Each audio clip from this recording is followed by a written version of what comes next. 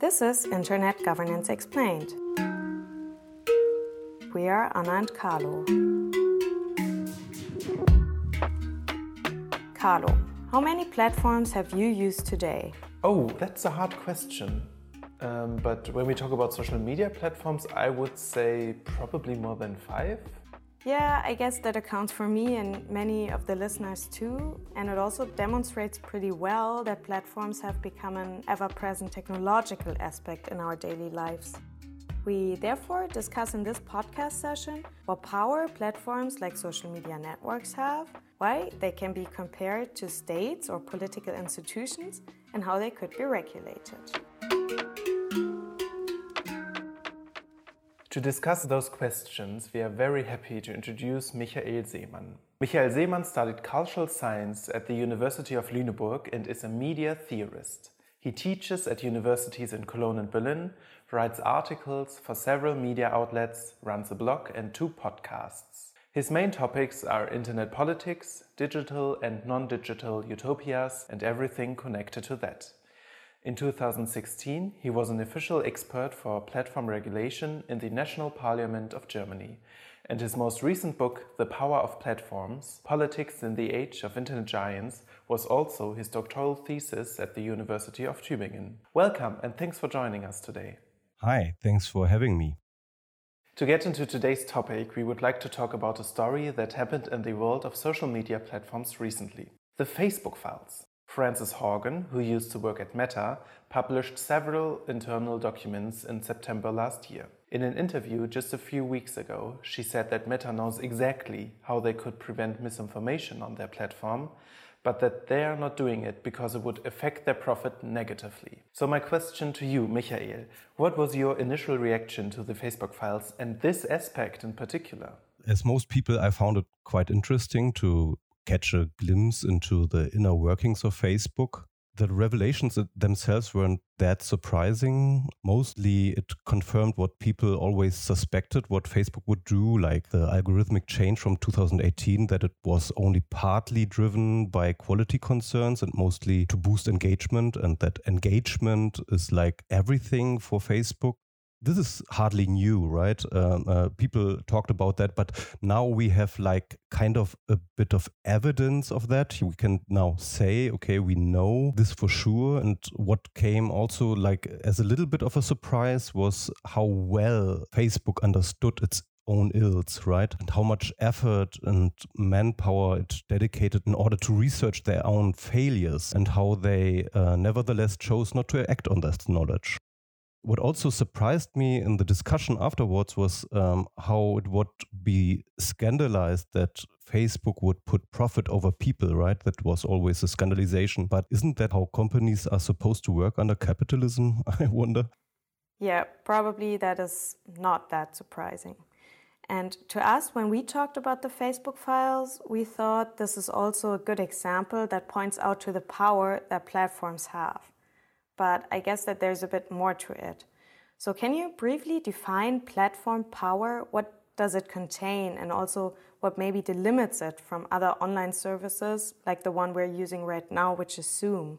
Yeah, I think the main thesis of my book is that platforms are themselves, firstly, a specific way of organizing people. It's like an organizational structure that is comparable to other organizational structures like states or parties or clubs, but in a different way. It's really a new kind of organizational structure. The second thesis would be that these new ways of organizing people come with a new kind of power. I think the main driver of this power, of this platform power, is what the literature always refers to as network effects or network externalities. This is this effect. A network becomes ever more useful the more people participate in it. This is the reason why we all use WhatsApp, because everybody's on WhatsApp, right?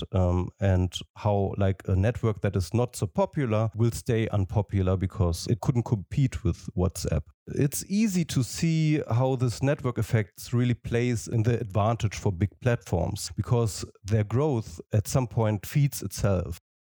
And on the other hand, it really has an effect on the users because the more friends you have on a certain platform, the more difficult it is for you to leave. This is what we call the lock-in effect. Platforms combine this network effects with a special set of controls. In my book, I introduce 6 of these levels of control, which are called control regimes. But let me just introduce 3 of them here. It's firstly the infrastructure regime, which derives from the design decision that the platform is built on. With every platform, you have implemented some features and some features not. These features enable certain actions. This is already a really powerful lever on user behavior. Just how do you design a platform, right? And there's, of course, the capability of a lot of platforms to exclude users so they can say, we don't want to have this user and we do want this other user, but under these terms, right? This is what I call the access regime. And the third regime I want to introduce is what I call the query regime. Query like a Google query or database query, which is the power of the algorithms which can steer the visibility of people or things on the platform. And with this steering of visibility, you can make some matches more likely than others. And this is also like a very powerful tool. So together, these levels of control with the network power becomes this platform power. And this platform power is like the basis of the politics of the platform.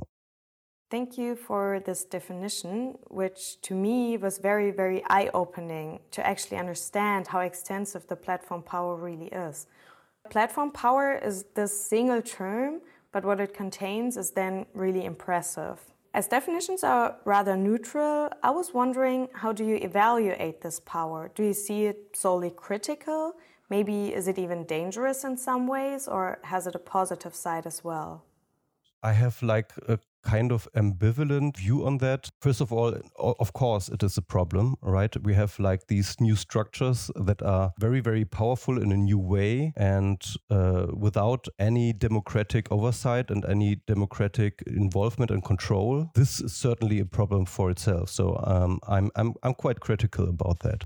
On the other hand, there are a lot of voices, especially in this libertarian school of thinking, that scandalize the fact that there are powerful entities because they just want to abolish every powerful entity. And in that regard, I think that we do need some powerful entities in the digital realm in order to govern what is happening there, right? Think of all the really, really nasty shit that's going on Facebook, Twitter, and stuff like that. And then think about there wouldn't be any kind of governance trying to regulate that even a bit, right? And this is really a horror show when you think about it.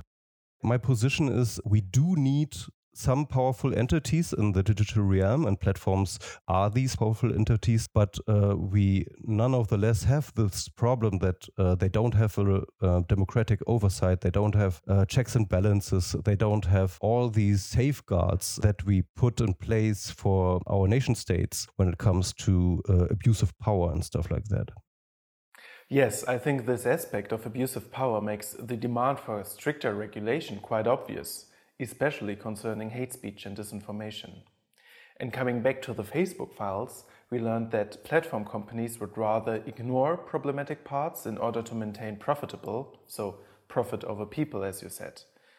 The question of content regulation is heavily discussed at the moment. And in your book, you mentioned this before as well. You compare platforms to states or political institutions which have domestic net politics and foreign net politics. How would you differentiate those two aspects of platforms, domestic net politics and foreign net politics? And how does regulation from outside the platform, like content regulation laws, come into play here? On the surface, it's quite easy, right? Every platform that you can think of needs some kind of internal governance for their internal affairs, right? And this is what I call domestic net politics. This politics is driven by the policies of the terms of services or community guidelines from these platforms, and the policing takes place in form of moderation, obviously. But I do think we need to take this seriously as a kind of politics and not just as a maintenance thing, but it's really politics. And when you follow the several debates about the deletion of the Twitter account of Trump, for instance, you can see that there is a lot of politics involved. There's a lot of political thinking involved in these decisions. And I want people to take platform politics in this regard seriously. The other kind of politics that you mentioned, the foreign politics or the foreign net politics, as I call it, is that every platform also needs to manage their relationships to other powerful entities, in particular nation states. And nation states also, on the other hand, really tries to redefine their engagement with platforms, right? We talk a lot about platform regulation, for instance. And this platform regulation is a hot topic in the US, also in Europe, but also in China. And I'm not against that at all, right? I really think that the state has in a lot of ways to define the boundaries within platforms can operate, and they need to define it more closely. But you have to think of it that there's a cost attached to it. Whenever a nation state approaches a platform with their regulation, you need to consider that platforms are themselves powerful regulators.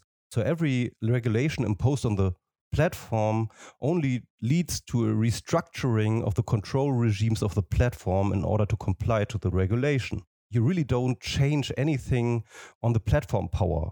Yeah, you really leave the platform power untouched in this way. But on the other hand, you kind of legitimate it, right? And it also strengthens the dependency of the national politics on the platform, because you can't do any politics anymore without a platform that is powerful enough to enforce your ideas about how things should be regulated. And this is particularly urgent in the area of cybersecurity, because platforms are structurally almost always the first line of defense against cyber attacks. Think of Windows or Gmail or Twitter accounts. This is really where the attackers enter into the system, enter into whatever they want to engage in. And platforms also are in a lot of cases already the last line of defense, because they are the only players that have the resources at their fingertips, like huge data centers with huge capacities of servers.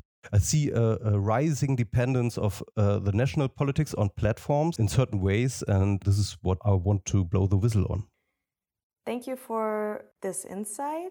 I want to change the perspective now and look onto platform power from the side of a user. As from my experience and also from what we were talking before, as a user, I sometimes have the feeling of being completely exposed to this massive power that platforms have. On the one side, I have the feeling regulatory interventions by states, just like drops in the ocean.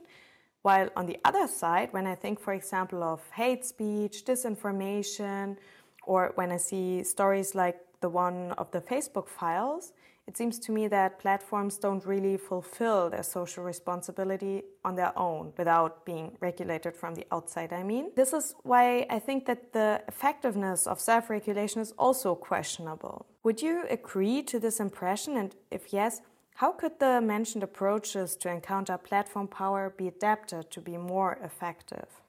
Sure, yeah. I totally agree to your assessment, and I don't want to leave the state out of the equation, really. I really think the solution needs to be the state, but I do think that the state needs another approach, right? Instead of just regulating the platforms, I think the best approach would be that the state really becomes a player itself in the realm of platforms. And I think there are two ways to do that.